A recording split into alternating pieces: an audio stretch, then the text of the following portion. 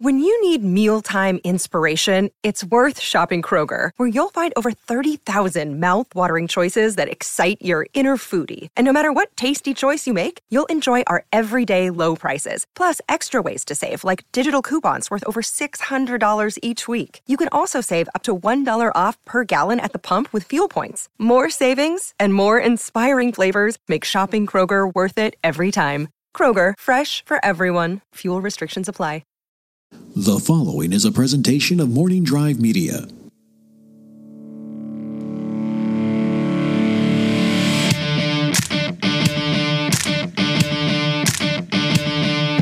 Broadcasting from beautiful Burbank, California, this is the Knapsack Files.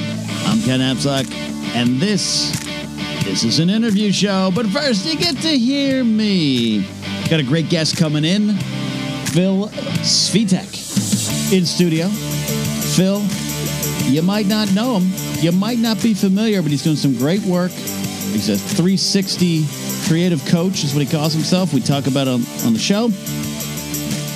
A key part in the history of Schmoes Know. He's a part of a big part, a part of a big part. He was a key cog in the big machine. It was Schmoes Know Phase 5. We go into that a little bit. Over on the Patreon page, we go into it a little bit more with the show, 5 extra minutes. That interview is in a bit, and there's a lot of interesting things in it just to, hey, if you're a human functioning on this earth, but Phil and I go into some stuff about this industry, and if you're looking to get into digital media broadcasting or content creation, all those kind of things, which, hey, you should very well consider it if you want to do it. We talk a lot about that, what works, what doesn't. A lot of those things in a great little interview that's coming up here in a bit. I want to catch up with all of you. It's been a great start to the new year. I want to thank you all for your continued support, including me testing some streaming capabilities. You're never going to see me sit down and stream on a regular basis, just Q&A, super chat shows. That is not an indictment of those that do. Just not for me. But I'm going to be doing some of those things, live broadcasts right here from the studio in my home, which means I'll be using a MacBook camera, and you're just going to have to deal with it for a while. But got some cool stuff coming to make it, to spruce it up, look good. We did a test the other day, and I say this because this is how much I love all of you, all you listeners of the Knapsack Files. I've been doing these kind of tests. I've been doing them since I started the Patreon page. The Patreon page is a great place for me to grow my business because I go to people that support me, that are invested in me, literally, and I say, hey, I got this new thing. We're going to try it out. Sometimes it works, and sometimes I test shows there and just kind of get my footing on some things and have some real think tank kind of moments with a lot of my supporters. So they're used to me going, hey, join me tomorrow at 3. I'm going to test some tech. And we've been doing that lately. But I decided, screw it. Let's go public. Let's do this. I'm not going to announce it. Let's see who shows up. And a few of you did. I think it all told, 55 people, small but mighty crowd. We had a great time. You guys are the best. It blows me away every time. It blows my mind that you guys are just like, hey, Ken's blabbing into a microphone. Let's sit down and chat. And we had some good moments and good conversations. So we'll be doing more of that. I just really like putting out shows more than just Q&As. So Q&As are fun because that's always been a part of the Knapsack Files. And we do that kind of closed circuit. The TNF In Session show is closed circuit. It's the audience is made up of my Patreon supporters. So there becomes more of a show for the public. But I've been really excited about some of the things I'm able to do through StreamYard and some other things. So stay tuned for that. And as well as I'll be getting back to streaming some video games on Twitch. That's always fun. And always blows my mind how much I enjoy, more than I think you guys realize, how much I enjoy seeing familiar names and just hanging out with folks, chatting with you. And then I've talked about it when I get to meet some of you in person, the Kyle Harlows and the Old Hand Sauce and the Scribblers and all those fine folks. It means that much more. And Phil and I on the interview, we talk a little bit. We go into the fan-supported model. Can it work? Is it sustainable? What's the pitfalls? What's the benefits of it? We talk a little bit about that. There's more conversation to be had there. And every time I think, man, this might be the end, or maybe this isn't the way to go, you all step forward and you all connect with me and you make it worthwhile for me. So I appreciate that. And that all leads somewhat seamlessly until I called it out into the executive producers, supporters I have, like Thomas Risling, Lethal Logan, Expert Door, the aforementioned Kyle Harlow, Matthew Thompson, the brothers Buddha, Tamor, Abdul and Rafa, Nate Ovendale, Zach Anderson, working on some stand-ups. Zach's got some new bits he's trying out. My pal Ty Schallenberger, Lalomi, and Chad Benenfield. Chad's like the old veteran in the group. He, in terms of like, not just in terms of Patreon support, but he and I have been through the wars before, you know, the wars of life. And I love having him in the TNF boardroom. So if you want to consider supporting, you can go to patreon.com/catnapsock. But if you're going to throw me $1 or $2 right now, this month, don't do that. Here's something I want you to consider. I mentioned it last week on the show. I'm going to mention it here. We'll keep mentioning it for a little bit. A friend of the show, a listener who I've had a chance to connect with over the last couple of days, Zachary Basinger, is in a battle, quite frankly, for his life, battling cancer. And he's got a GoFundMe. We talked about it last week. You can go to GoFundMe.com/F/Zachary Basinger. Basinger. I'll put a link in the description of the podcast. You can find it definitely through Anchor, too. It's easy. I tweeted it out, too, as well. We'll do that again. He is starting some clinical testing. He and I have been talking about it. His attitude is so hopeful. And this is the path he's decided to take. Got what could have been bad news on a recent check and is not looking at it that way. Is looking at the opportunity in front of him to be one of only 40 people getting this clinical testing. And we're putting our love and hope and faith into what's happening with our friend Zachary. So go check out his GoFundMe page if you want to consider supporting. He and his wife both had to leave their jobs and move home with family to get through this tough time. So he and I have been able to connect, and I think he's a great dude. And that's just been on my heart to share. You can check it out, share, support. But that's what I'm saying. Instead of giving me that $1 or $2 this month for the Knapsack Files and this show, head over there. Make it a one-time thing there if you want, and help out. That's been the kind of focus in 2020. Not for any great reason. Not for anything in particular other than just like, hey, let's get outside of ourselves in 2020 and look around at individuals needing assistance, individuals who need your ear, individuals who need your support, content creators who are putting stuff out that you might like that need your support. A lot of that, or the bigger global charities. A lot of things to plug into. And sometimes by choosing one, you might be choosing, not choosing another, or not ignoring another. That's just part of it. Find what your heart wants to support. That's the best way, and put your weight behind him. That's what we think here. So that's still on my mind there. Housekeeping talk here before we get to the interview.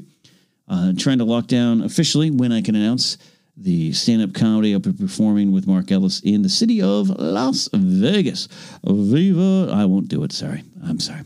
I'll be funnier on stage. That's coming up soon. You always go to markellislive.com to get updated information on his shows. I don't know what I can say yet, but I look forward to doing that. Also, locally in Los Angeles, working on a live event show on May 3rd with one Mark Riley and special guests working on the details. That's coming up too, so stay tuned. You can always go to KenNapsock.com for some of that information. When I have it, I got to update it. All right?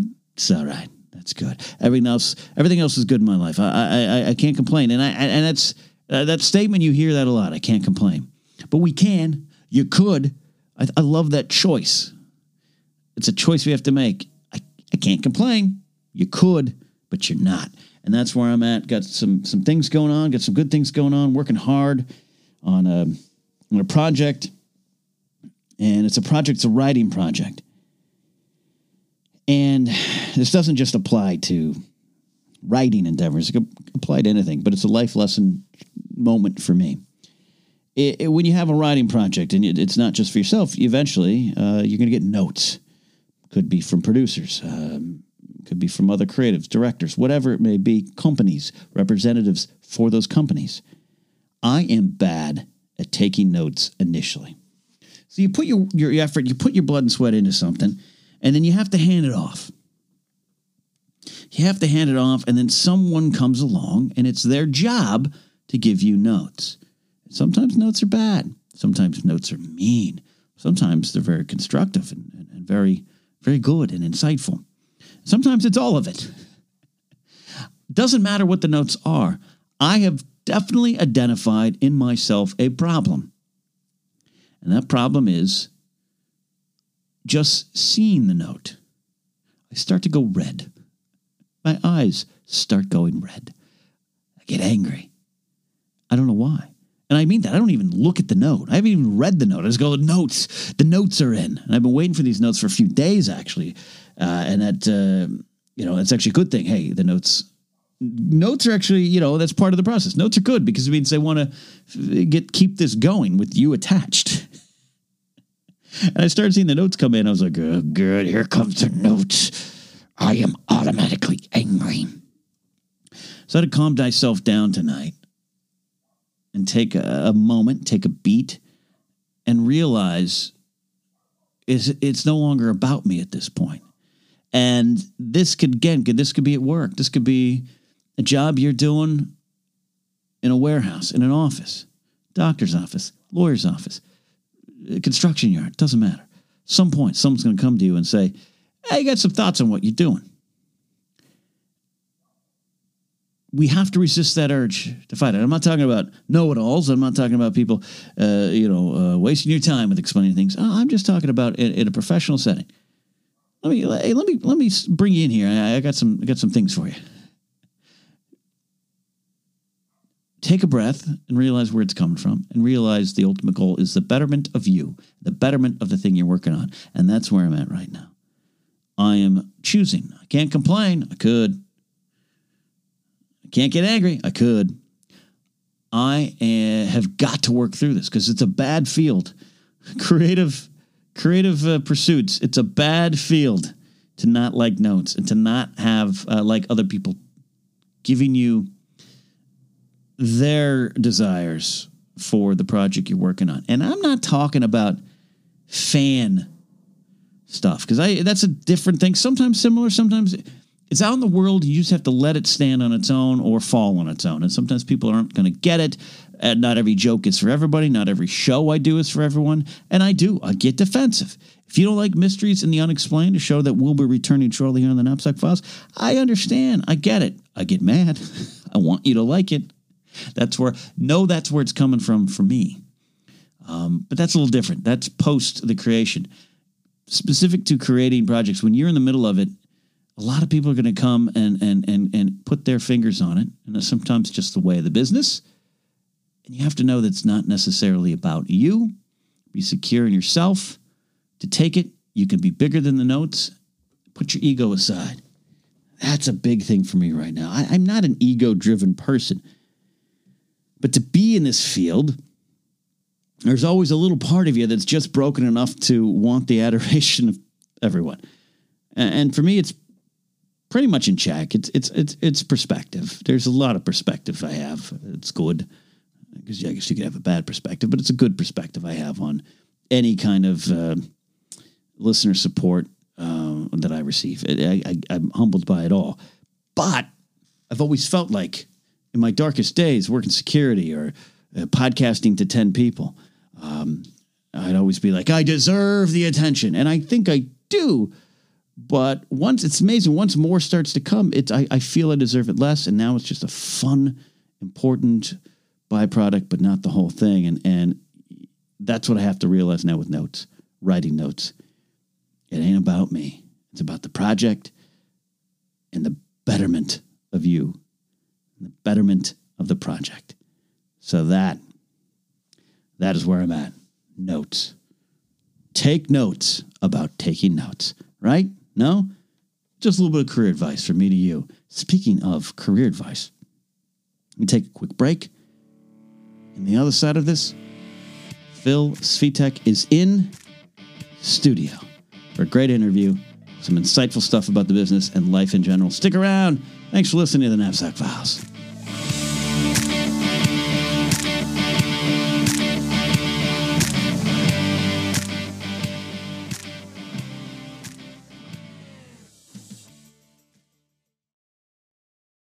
The following is a presentation of Morning Drive Media.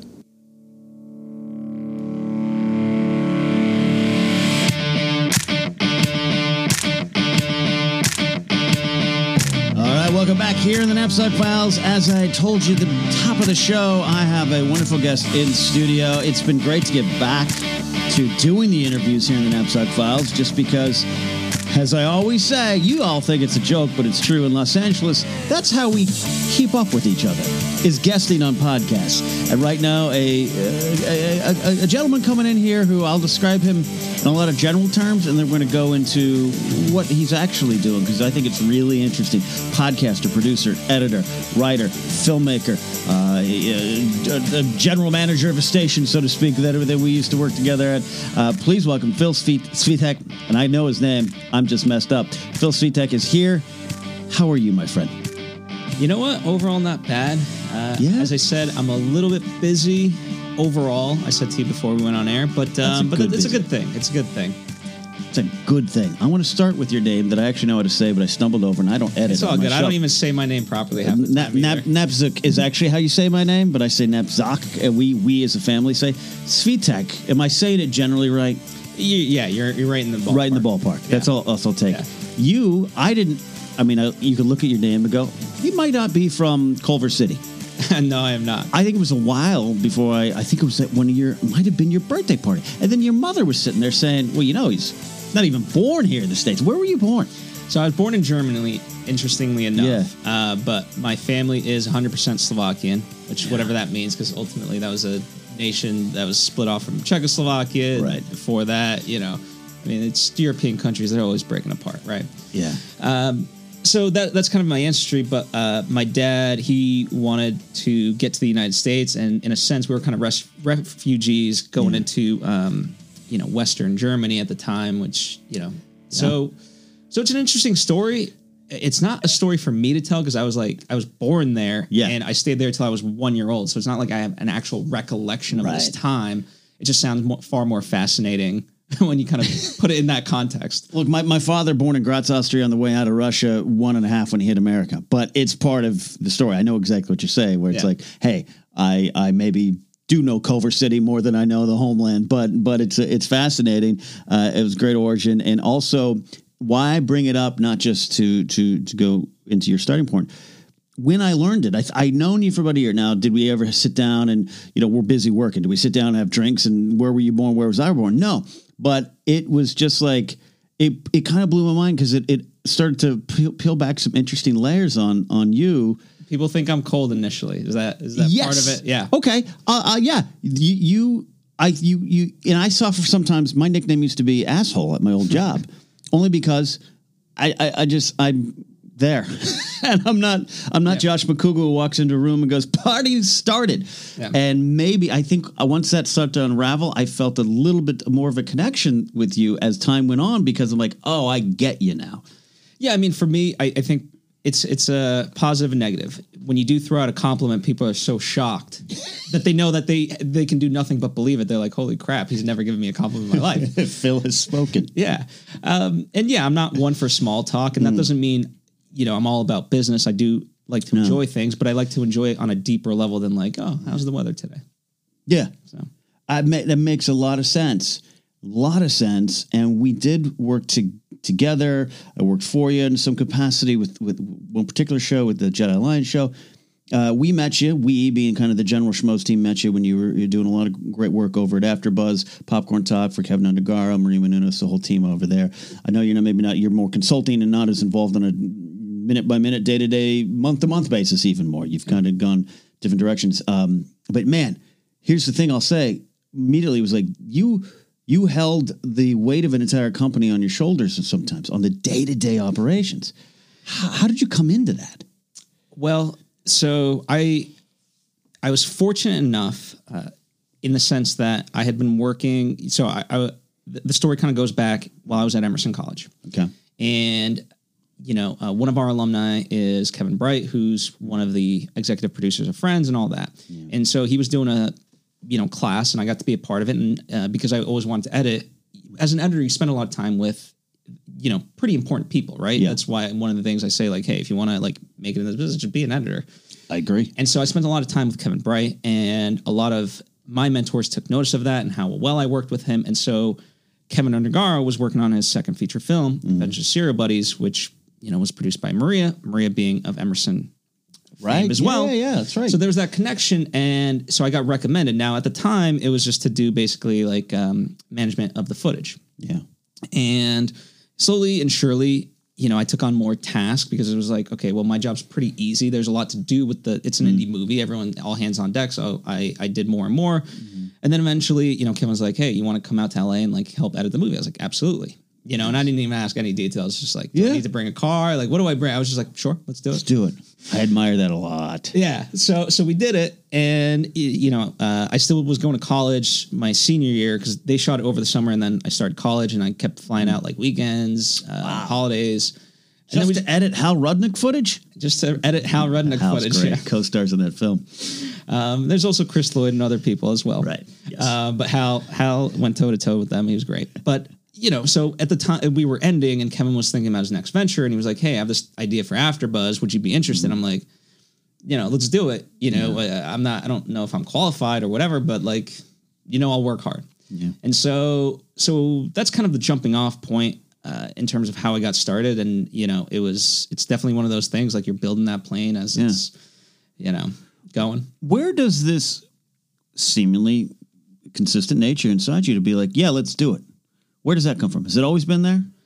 I think so. Looking back on it, my mom, I don't know how, she unearthed this like document that's probably like from like second grade of like, why we liked all the kids in class. And for me, it said because he helps people. Yeah. And so when I look at that, I just like helping people. And, now it doesn't matter what I ultimately do. Yeah. It's really about helping people. Now, granted, I gravitate towards the creative side of it. Sure.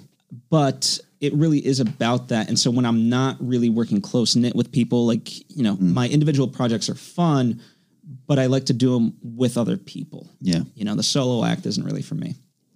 This is great. So we can go in and out of, working with the Schmoes, which was wonderful, interesting. It was a very important part of that Schmoes brand, what I think they call phase 6. I don't even know. It was phase 5. 3 was the Toad Hop. 4 was the weird period at our good friend David Fickus's office. And that it was dead. People don't realize it. Schmoes was dead, and his life got breathed into it over at the house, the old AfterBuzz house.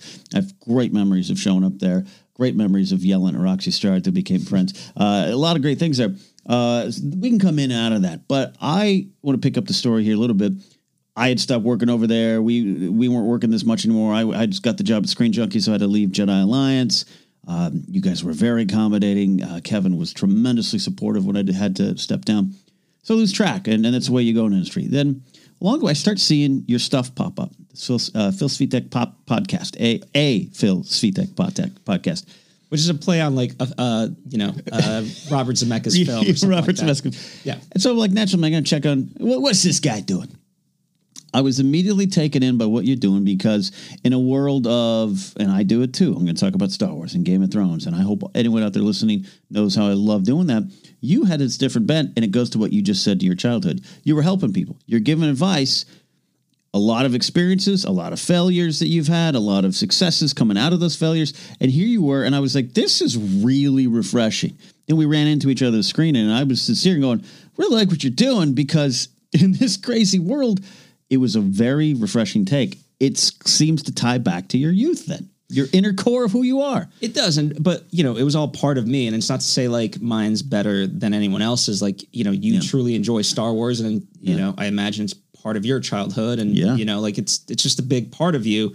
And for me, I would never pretend to like, I like Star Wars, I really do. Yeah. But to say like I'm anywhere near an expert, no, I would never pretend to be. And I think a lot of people, they try to go after a trend or a fad when it maybe might work for the short term and most likely not. Yeah. But I hate the word authentic, but you gotta, if you're going to look at this business, it's a longevity game. Yeah. And so what resonates with you? Like I love soccer as well, but doesn't mean like I know all the EPL players. I just don't. And I don't pretend to. So you're not going to do a podcast about it, or no, I wouldn't. Kind of show. Okay. I might guest and like just have a little fun, but I wouldn't pretend to be an expert. Right. You know. Right. So you really start leaning into, and help me describe what it is. It's a little bit of life coaching, self-help, business advice, straight out kind of therapy, business insight. You had an interesting video the other day at the time of this recording of, the fan-supported model, which I was very clued in because it's a very big part of what I do, but it's shaky ground. So I'm always looking. What do you describe to the elevator pitch? The old saying. Pitch. Well, I try to have a 360 view of it, where I combine the mindset with the technical. And mind you, I don't necessarily focus the content that I do on the technical because there's so many better people that put up YouTube videos. Let's say YouTube University of how to do After Effects, how to do Premiere. Right. So why do that for me? I might get into that, and it's for me. There's a mindset thing. But if I work individually with people, then I definitely combine the technical and say, because, if you and I were working on a book, the next Star Wars book, like, okay, let's figure out how we're going to market it. Let's figure out, the chapters, whatever it may be. So I apply the technical on a case-by-case basis. It's fascinating. I love it. It's important. It's different. You also just published a book, your Mental Fortitude book. Yes. And I went to the kind of it was /book release /birthday party. Yes, it was 3 in 1. 3 in 1. A little bit ambitious. Yeah, it was. Had a great time, but I get there and I was blown away. I just put out my book, and it was a tiny little book that they crammed all these pages in, and I love it. I love the size of it. Yours is literally a workbook, and then I open it up. I'm like, oh no, this is a workbook on how to get through a lot of various things, how to chase your dreams, chase your goals, but to put in the work. Mm-hmm. Where did you start writing? And a lot of it's based on your podcast, right? Yeah. Tell me about how you came to this idea. So it's kind of been really organic, but I always knew deep down, if you look at someone like Tim Ferriss, he has a book called Tribe of Mentors, which is a lot of teachings from his podcast, from the guests that he's had. Yeah. He's had wonderful guests. And, I've always benefited from whether it be podcasts or the mentors that I've had. So I started on this notion of a podcast, and then the idea was, well, I can translate that to a book. Mm. You would think that's a lot easier than it actually is. Right. Right. And so you start thinking about, well, what value does the book have apart from the podcast? Well, you organize it differently. So here's the lesson. Here's how it applies to you. Now here's how you actually put it to use. Yeah. I think that's a big component in life in general is people love consuming information, but they're not so good at doing it. Yeah. And so if nothing else, I try to add that layer in at least to get people going. How to get them going and follow through. Yeah. That's I get mad at a lot of friends where I'm just like, just do it, man. Yeah. Just do it. It's the old Shia LaBeouf thing. What are you doing? I got to get a new camera and this and that. Do it. Because but I see it myself. Yeah. So that kind of structure probably works really well. Yeah. And I in the past year, I've really kind of just broken down barriers in that sense. I worked on a feature, my own, my first feature. And people are like, well, why don't you raise money? Like, this would be great. Even if you just got like 10 grand, you could do so much more with it. I'm like, but it's not about that. It's about just doing it. It's about just saying like, okay, whatever money we have, which was basically none, it ended up being like $2,000. But it was just like, let's go out and make this. Yeah. And we did, because certainly you need money to make things. You need money, you need funding, all those kind of things. But that could, if I'm listening to you right, that easily becomes an obstacle you keep putting in front of yourself. Yeah. I mean, it's always, yeah. You can look at a Marvel movie like, oh, you know what? We, instead of a $200 million budget, we need $250. Yeah. It's like, well, when's the threshold? Yeah. End? And your thought is, we're going to go with what we got. Maybe more will come in along the way, but we're going to go. Yeah. And the idea was like, right now I'm still working on that movie. I'm in the post-production phase. Mm-hmm. And the idea is like, whatever we have, it's going to be a creative exercise to figure out how to make anything work. Yeah. And that's going to benefit us. And if nothing else, like, it's going to be a calling card. I don't need it to be the world's best movie, but I need people to see it. And, I look at it, there's great talent on display from the actors. Yeah. And if nothing else, they could snip it out those scenes, put it in a reel, and it's good to go. Whether that's a movie does anything, fine. You're helping. I learned. You're helping. Yeah, you learned. You're helping. Yeah. Do you describe yourself or think of yourself as strictly and classically ambitious? Do you wake up every day, clap your hands, we're going to do this? I think you have a very realistic approach to those things. I'm just wondering, do you describe yourself? Because it's very ambitious. to make a movie. Very ambitious to write a book. Yeah, but it is, but I don't think of it in those terms. I just think of what do I want to do? Yeah. And does it bring me something, and can it other people find use in it? I think that's the interesting wrinkle to me. Yeah. Can other people find use in this? In my words, in what I'm saying, and you. Again, am I wrong saying there's a little bit of life coaching in what you're talking about? Yeah, I mean, I think it's a phrase that's overused, overhyped, but yeah, you can. It's the only way I know to describe it. No, but I get it. Yeah. And it comes from this really interesting vantage point of you are not, again, like you said earlier, you're not necessarily an expert on it, but you want to help, and you feel you have done a lot in a very short amount of time. I've just known you. Time flies, 5-6 years. Yeah. But you've accomplished a lot in a lot of different fields. So why not help? Why not share? And it's rewarding in its own way. Yeah, and listen, there's a friend that I have. I'm going to try to keep it as vague as possible. I don't think we're not that type of show, so you cannot. No names needed. But this person was doing a music video, and it was a very frustrating thing for the person. And it was just like, I tried to really be there and coach throughout and say, like, this is just part of the process. And I get that it's frustrating. Like, yeah, there could be things smoother about this, but you're letting this kick you in the ass for no reason. Like, I'm sorry, this is the process. Like, the director didn't get all the shots that you wanted. That happens with everything. Why do you think, like, Lord of the Rings probably had more reshoot days than I'll ever have filming days in my life. You know? Right. Yeah. So it's just part of it, and you got to accept it. So it's like, okay, this is what we have, and now let's figure out how to fix it. Yeah. And I said, why don't there was one particular aspect of the music video that just wasn't hitting for the person. I said, let's just reshoot it against my green screen. We'll replicate it. I know you can't get the original location, but let's try. Yeah. I don't know if it's going to work, but let's try. And I was like, no. I'm like, all right, well, I don't know what to do for you then. Blocking. People love to block. And I am a king of this. King of this very podcast began in 2013. I had the equipment in 2012, early 2012. Do you know what stopped me from launching the Knapsack Files? You hooking up a mic card? I don't know. I wanted a bag to carry the gear in, and until I got the right bag, I said I can't do it. That's what I told myself. Put it in a Target bag and go. Yeah. And I'll tell you what, what's funny? The bag is literally under my feet. It's what's called a police war bag, because I was at the time working security, and it's a big giant one that you can get from like a quartermaster, these uniform things. And I was like, I kept telling my mom, I'm going to start it, but I'm going to have to go to other people's houses sometimes to record, and I can't do it just without. So I need this bag. Yeah. It was BS. It was just me telling myself, I can't do it. I'm too afraid. Yeah, the hardest thing I feel like, and at least this was for me, it was, what do I have to say that hasn't been said? And, I think people use that excuse a lot more, and people do have a lot more to say, but also I do want people to give some thought rather than just like, okay, I'm just going to talk about whatever for the sake of it. Yeah. Because, not that like in our circle that's happening, but like when you look at the landscape of like there being almost like 700,000 podcasts, it's like, okay, not every one of these actually should be a show. This is true. But the cream rises to the top ultimately. That's what you hope, and that's what you think. That's what, but also it's just to get it out there. I get that a lot.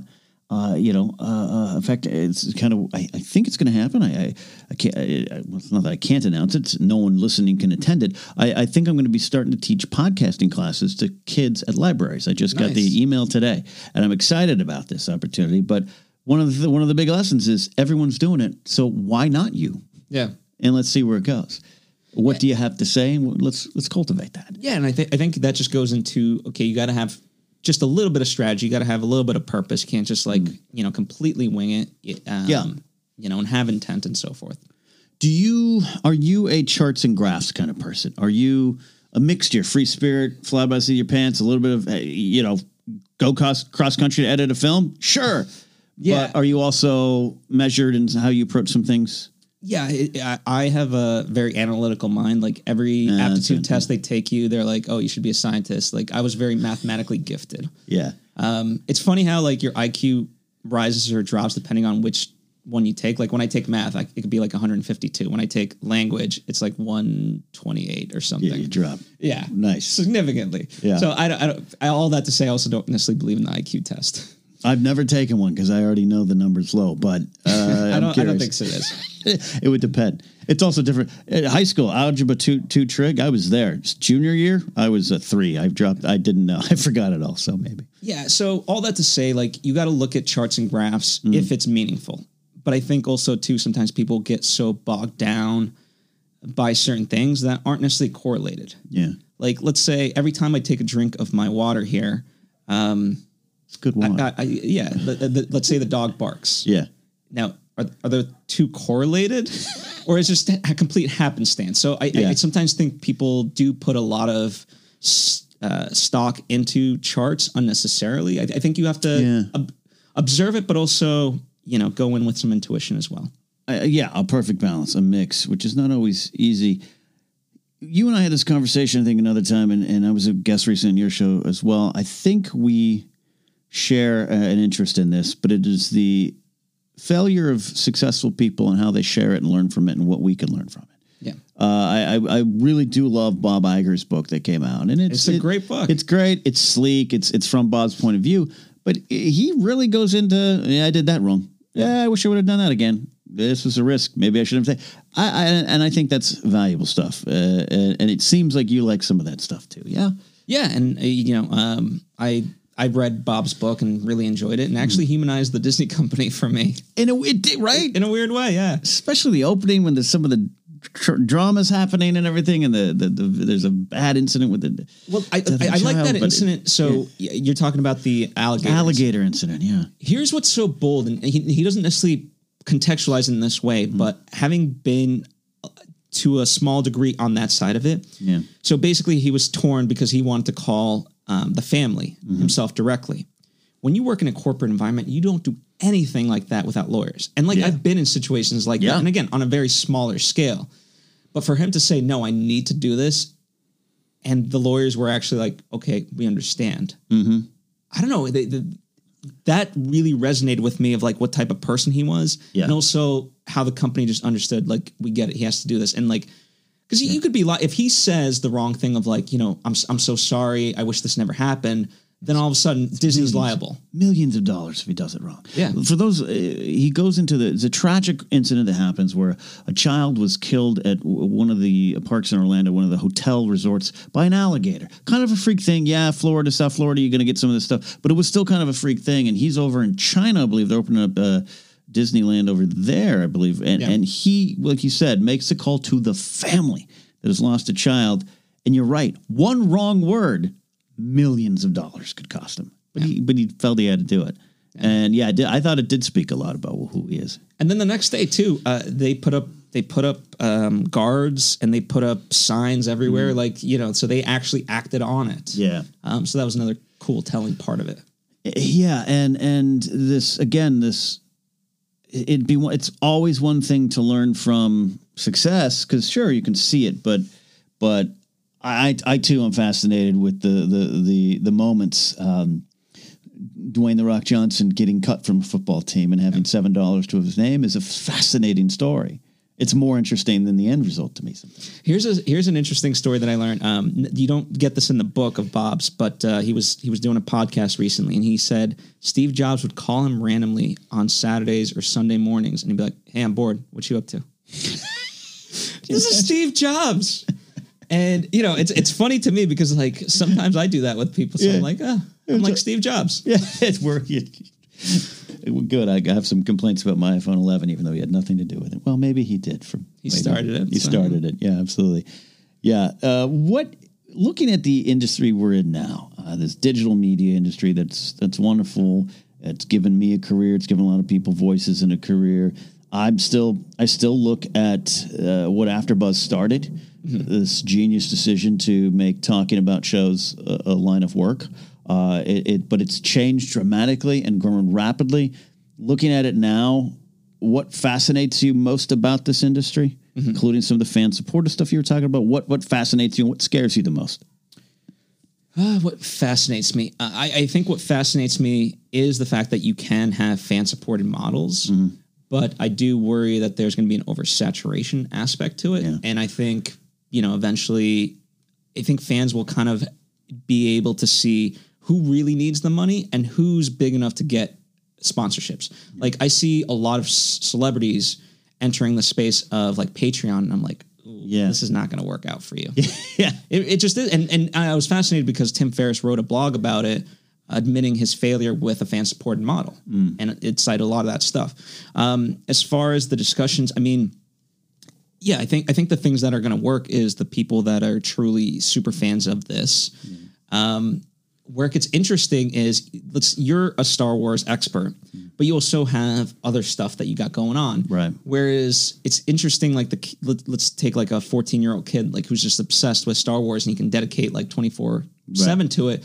He's going to surpass you in the comment section. He's like, why didn't you know this? And it's like, shit. All the time. All of a sudden, like the audience is smarter than you. And I don't know, like, if that's a negative thing necessarily or what that's going to lead to. But it's kind of interesting to see.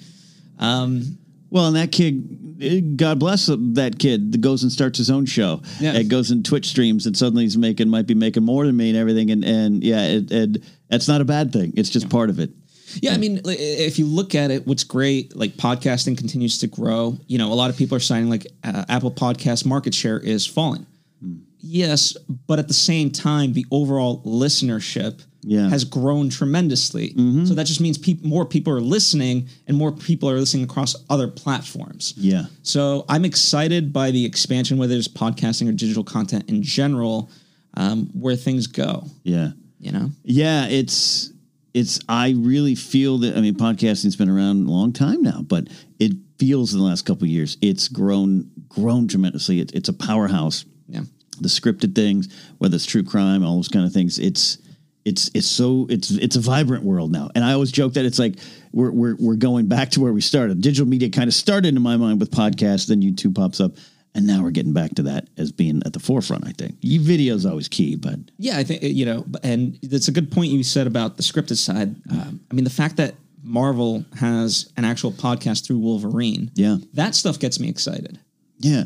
Because I think that's just more opportunity for storytellers, for actors, and so forth. And that one in particular is really good. I also like Deadly Manners. There's I don't know if your fans have any suggestions for more like dramas on podcasts. I'd love to know because I just love listening to that stuff. I like them. I don't listen as often as others, but I monitor it, pay attention. True crime is big in our house, so I hear a lot of those ones. Yeah, those are good. I'm not a true crime kind of guy overall. I'm just not. People get so into like thriller stuff. It's like, not me. It's interesting. It's a good side of the conversation to have. I see it mostly female heavy, and my girlfriend is one of them. She is a murderino. She is a crime junkie. She's all those, and she'll say this because look, I fear getting murdered every day of my life, so I want to study it. And I'm like, okay, yeah, I get that. Yeah, I get that. Maybe just inherently we don't have that. Because that's unfortunately how society is. So it's less, and plus my old line of work, it's like I heard the horror stories every day of what actually is happening in your backyards, and but it is fascinating. It pulls it in, and it's this $1 million industry. It seems in my mind, just true crime podcasts. Well, also Bachelor is just that culture is so fascinating to me. The Bachelor stuff, and it's guys too. It's not just women. Yes. Oh, it's across all demographics. And like the longer it continues, you would think like it would dissipate after a certain amount of time. It just keeps ramping up. Yeah. I'm fascinated by that culture. It is. It is. I know what you mean. And look, I'll look again, going back to the AfterBuzz days where that was one of the big draws. That was one of the big draws. That's what it did. What do you see? Let's get into a little bit of your skill set here, helping others. What do you see some of the biggest mistakes of up-and-comers that we, not naming names, just like, what do you see some of the big mistakes around this industry? Overly, they want it too fast. Right. And which is fine. That's like great, you can, we all have that. I certainly did. But at the same time, learning the skills you need in order, like if you're going to say something that you're capable of doing it, well, you better be capable of doing it. Yeah. And it's not like, there was a job that I've been doing for the past year, like my full-time work. And I was doing an interview and they were like, do you know Adobe Audition? And I was like, no, not really, but I can promise you I can learn it in a couple of days. Yeah. So I had the confidence that I knew I could do it. but I was still honest, which could have played against me, but I didn't feel it was worth lying at the time. So I don't know. I for me, knowing what I know and being confident enough to know that I can learn certain things has always benefited me. What about broadcasting itself? You've coached a lot of hosts in your time. Mm-hmm. I see a lot of these hosts coming in, and I think everyone should give it a go. I see some successes. I see growth. I see you tried. Now let's go work something else out. I see it all. What were some of your biggest advice to hosts and broadcasters that you feel a lot of people could benefit from hearing? I think it goes back, as cliche and simple as it is, like you just have to be true to what your skill set is. And we talk about The Bachelor. I remember so many people wanting to be on a Bachelor after show. I'm like, have you ever seen an episode? Right. And it's not just like, yeah, I could put you out there, but you're going to get eaten alive by the fans. It goes back to that, not that maybe a 14-year-old kid is watching The Bachelor. Yeah, I'm sure. Yeah. But nonetheless, like, I'm not doing you the favor if you've never seen this. Let's go after your passion and build you up. And there's so many shows that I could point to that you're like, this has no business being a top 10 show, but it was because the hosts truly loved it. They had the passion and they built it up. And so I don't know, I'm just really against this idea of going after trends for the sake of virality. Yeah. Because to me, anytime someone says like, we're going to go viral with this, I'm like, you are going the opposite of viral. Yeah. You just jinxed yourself. Fine. Yeah. But you're looking at it the wrong way. Former guest of the show, a guy named Michael Rainey, was a producer with me over at Defy. He didn't really work with Screen Junkies. He worked with like the Me brand and everything. And he once said to me, I think he maybe said on the Knapsack Files he was on, it was just like the moment someone says we need a viral video, they don't understand the business. It's just not how it works. Trends, chasing trends. What you said a little bit there, really, I think a lot of people listen to the Knapsack Files. I get a lot of, hey, I want to start a show, and I always encourage it. You said valuable stuff, authentic to what you are and not just chasing it. There's a lot of movie talk. There's a lot of superhero stuff. Let me do this and that. And that might not be where you want to go. And because it is so crowded and it's crowded with a lot of just average chuff. Mm-hmm. And you're going to have to wade through that. So really, really, you should want it before you do it. Yeah, and I'm also a firm believer, like people ask me a lot, should I go to college, should I not? And I don't think, it depends on you, but nonetheless, you need an education. Like you can go to college, but if you don't pay attention, you haven't really learned anything, you haven't gained the benefit. Yeah. Vice versa, someone cannot go to college and gain that skill set. So I'm a firm believer in education, but I don't care how you go about it. How you get it. And I do believe, I feel like as we continue in the digital age, I'm very happy with all the opportunities, but all of this is grounded in a sort of, old school, like there's, if you want to be a cinematographer, well, you should probably learn lighting. Yeah. And, I'm not saying you will ever need to ever read a light meter, but you should know lumen. Yeah. And what that means. Yeah. And because that's going to only help you. So I am a firm believer you have to know and study the craft. Yeah. Study what you're getting into. That's, yeah. And look, sometimes in this day, you're going to hit a jackpot sometimes. One of my other colleagues and I, he had a cousin who was like, big fan of your guys' stuff. We were like, sure, kid, sure. And the kid bought his first house because he's just streaming video games. God bless him. We're asking for rooms to rent from him. Like, it sometimes happens, but I think the people succeed. I've seen them put in the work. Even if they're not familiar with it, maybe they get assigned to a show. But they put in the work, and then it takes them somewhere if they want to go. It's a good combination. Knowing yourself and willing to learn and work. Yeah, and it takes a long time. I mean, we could rattle off all the people, like, whether it starts with Christian and Mark. Roxy's another mutual friend of ours. Like, I'm trying to think of all these people, but Josh McCougal, like, they're consistently doing something, putting in hours. Yeah. Whether or not it succeeds, like they're always on to the next and giving every project is them giving it their all. Yeah. And when they do find, that quote unquote overnight success, it's like, well, they're going at this. And so they've gotten to where they need to be. Yeah. By putting in the time. Yeah. One example, Kathy Kelly is an example. Yeah. Watched her get to learn and love the wrestling business. And now it's just a viable, wonderful career. The amount of time and effort she put into it, because that fan base will call you out. Oh, well, yeah. For good and bad. I'm part of it. Been in another business for 20 years, but it's pretty bad. And I saw her roll up her sleeves and just be like, I'm gonna do this. I'm gonna own this. Yeah, and she very well could have adopted that mentality of like, oh, I'm just going to be a pretty girl and just say some cute things and I'll get, people to like me that way. But she could have, quote unquote, found success through that, but she would have never been hired by the WWE and she wouldn't be at the place that she's at. Yeah. But she really, she was like, no, I'm going to use the idea of like, hey, I don't know everything about wrestling. I'm going to be open and honest with you guys. So if I make a dumb joke, let's just all laugh collectively. Yeah. But I'm going to study the quote unquote book. Yeah. She did. And so that's an example of an overnight success that took years to get to. Yeah. And someone had to work hard and try and be told no a few times before it happened. And I think people out there listening need to be reminded of that because there's a long journey to each success. As a side note, I remember playing what are the WWE games, like whatever 2K, whatever 10 probably or whatever, and like we'd go through all the characters so Kathy could learn all the wrestlers and learn some of the moves. Our Friday nights every now and then we'd spend just playing. That's so funny. I have video footage of her the first time she ever attended a wrestling show was at the company I work for, MPW. Mm-hmm. She came there with Ryan Katz, and I'm thinking of selling that footage somewhere now. I'm kidding, Kathy. Because it's the first time she'd ever been to a wrestling show. It was great. And that's an example. You talk about Christian and Mark, anyone else. But another part I'm interested to get your take on this industry because we've seen a lot of changes in companies going away or companies having to lay off people. A lot of that's just the nature of things, but individuals keep striving. Yeah. I'm doing better now, knock on wood. I still need the support of every fan out there, but doing better now than I was doing working for some companies, both personally and just professionally. How do you, when you see these companies start to fall away, what are you thinking? What are you thinking? Well, the whys and the hows and all those things. I'm just kind of ashamed in a sense that people don't have foresight into certain things.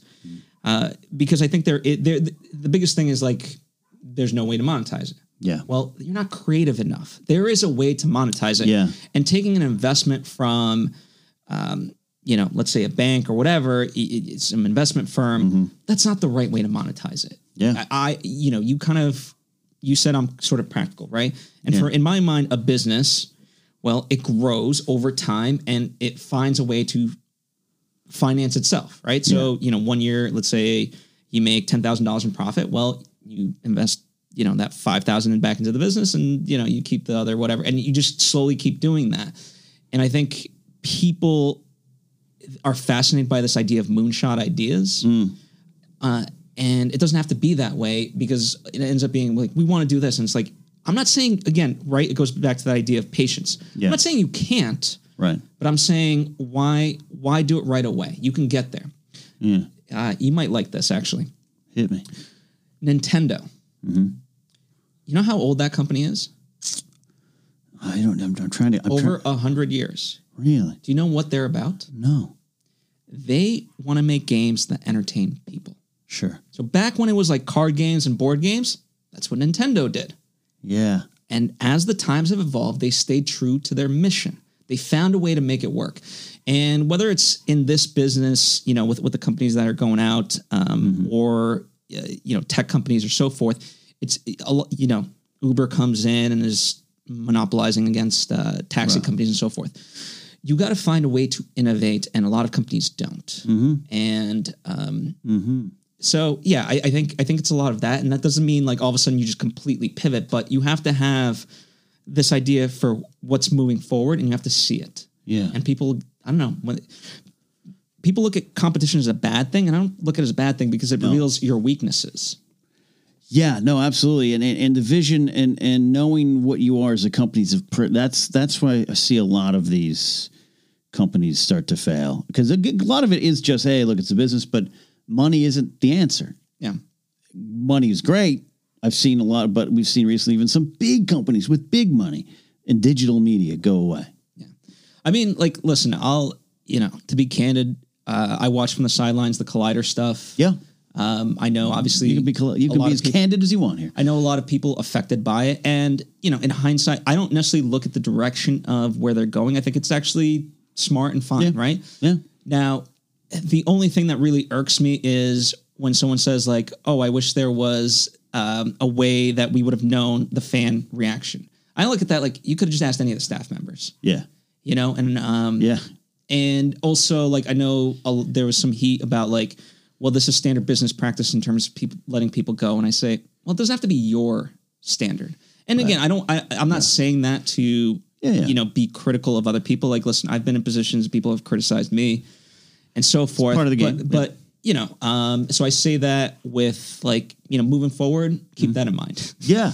Yeah, I know, absolutely. I know what you mean. And yeah, you have been in that position. And you've probably had to tell people your dreams are ending here, at least It's on not this journey. it's not an easy thing. Yeah. How would I in my old job had to let go or at times fire a lot of people or do it eventually later on with HR because things changed and how you could do it. I used to have firing power, which is weird. I'm not saying that like proud. It's a tough thing. How would you approach those conversations? Someone like you, whose goal is to help people, and now you got to end some chapter in their life. Well, so there's a great book by Kim Scott called Radical Candor, and you know when people look at, especially in this business, and they look at, you know, like Ari Gold from Entourage is a great example of this. Like, oh, he's an asshole, he's successful. Like being an asshole can make you successful, Right? But there's another quadrant where you're honest, but you're also empathetic. So you know it's not an easy thing to fire somebody, but if you say like, hey, you know, this is the position we're in,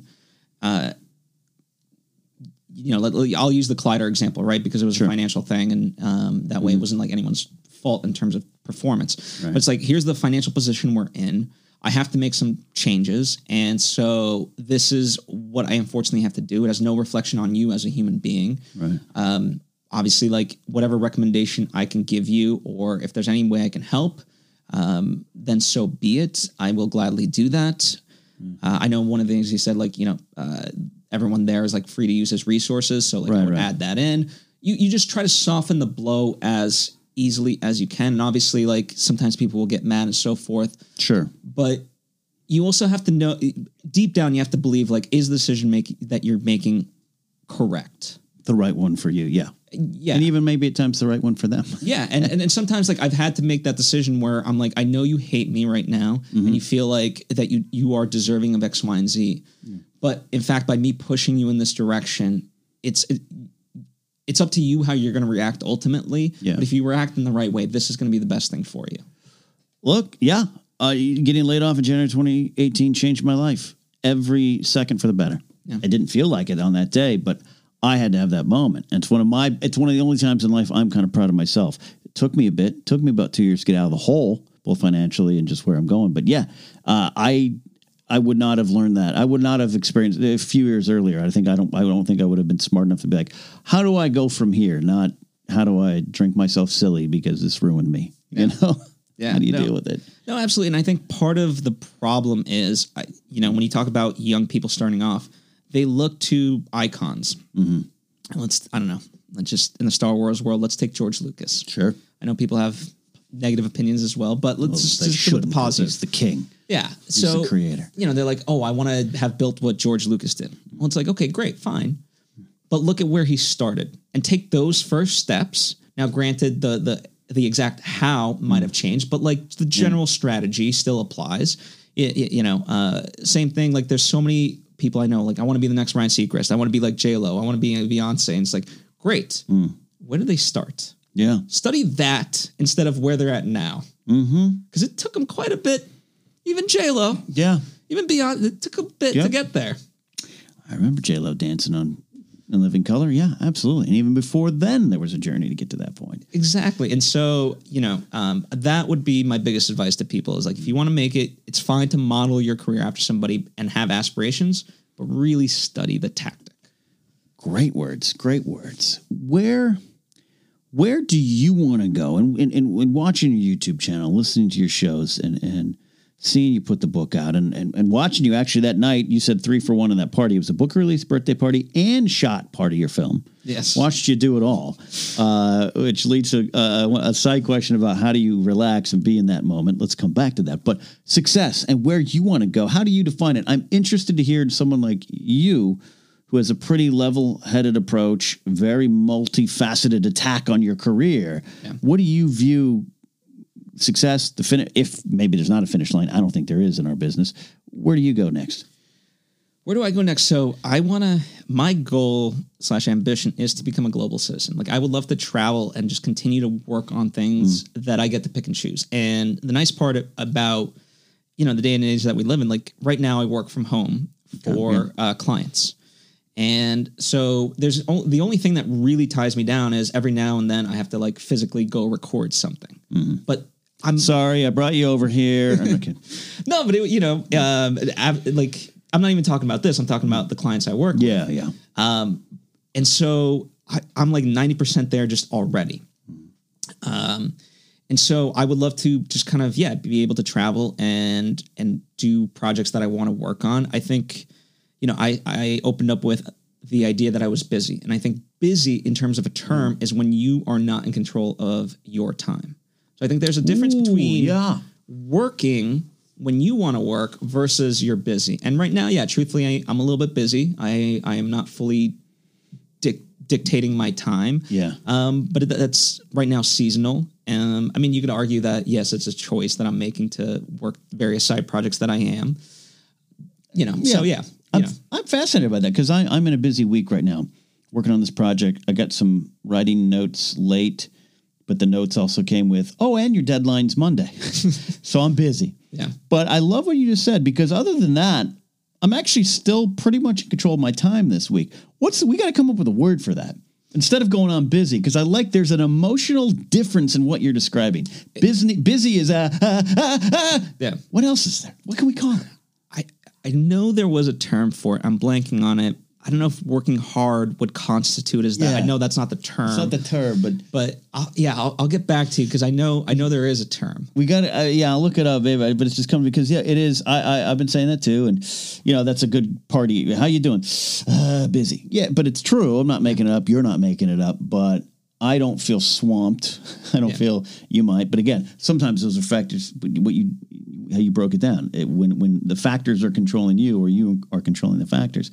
It's interesting. Side note. That's a side note. We'll figure it out. No, absolutely. And, listen, I think what's interesting after I just stepped back from AfterBuzz, my goals were to get back into filmmaking. I just turned 30. So it was like, ending a chapter of my life essentially. And, I also felt great because the people there I knew could take it to the next level. It wasn't like, all right, bye bitches, I'm done. You were part of that cultivation though, right? Yeah. You were part of like training those who came up behind you.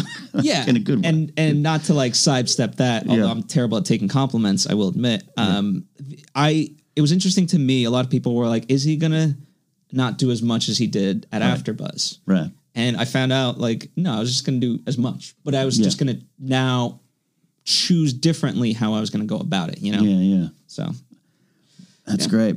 You as a busy and self-controlled and out of control busy all at the same time, with a lot of things going. This is something it's important to me, and I've talked about it a little bit on the shows here.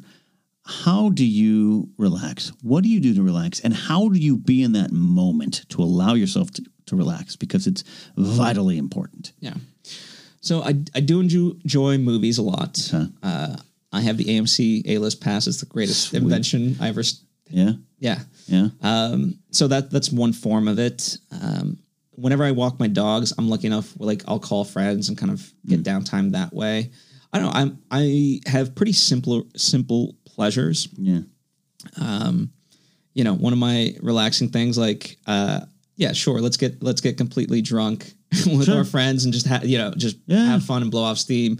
I have my rules of like everyone's phone's got to go away because like people get just between texting and social media. Yeah. And drinking is just a bad idea.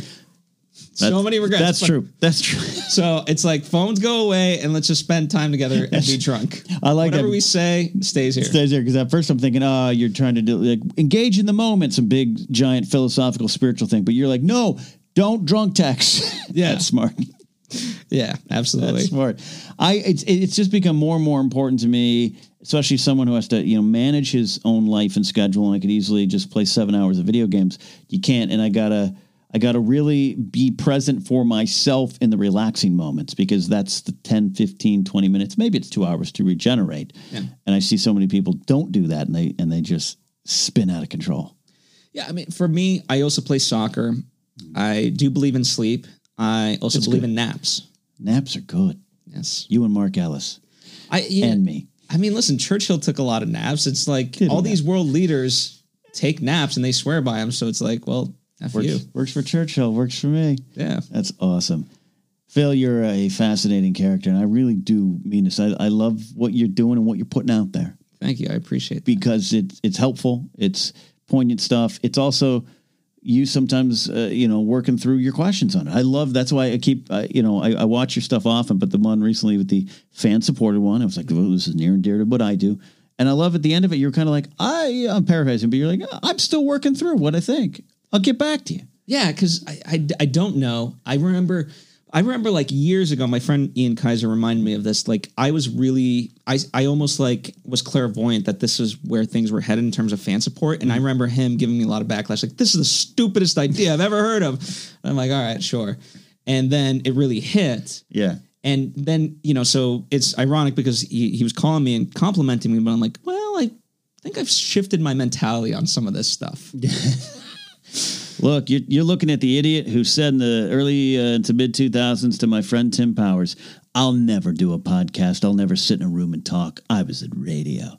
And wow, that was a stupid thing. Yeah, I think the biggest thing is just admit, when you are wrong, just admit you're wrong and keep it moving. We're all supposed to grow. We're all supposed to grow. I think that you just named the title of the episode. We're all supposed to grow. Phil, you have, like I said, I really mean it, doing some great work now. It was always fun to work with you in the past, especially during some crazier times, some wild personalities coming in and out of that studio. What was the drunk schmodown at the end of the year? The holiday party? What I don't know. I don't know if legally that exists anywhere. The Schmoes After Hours show.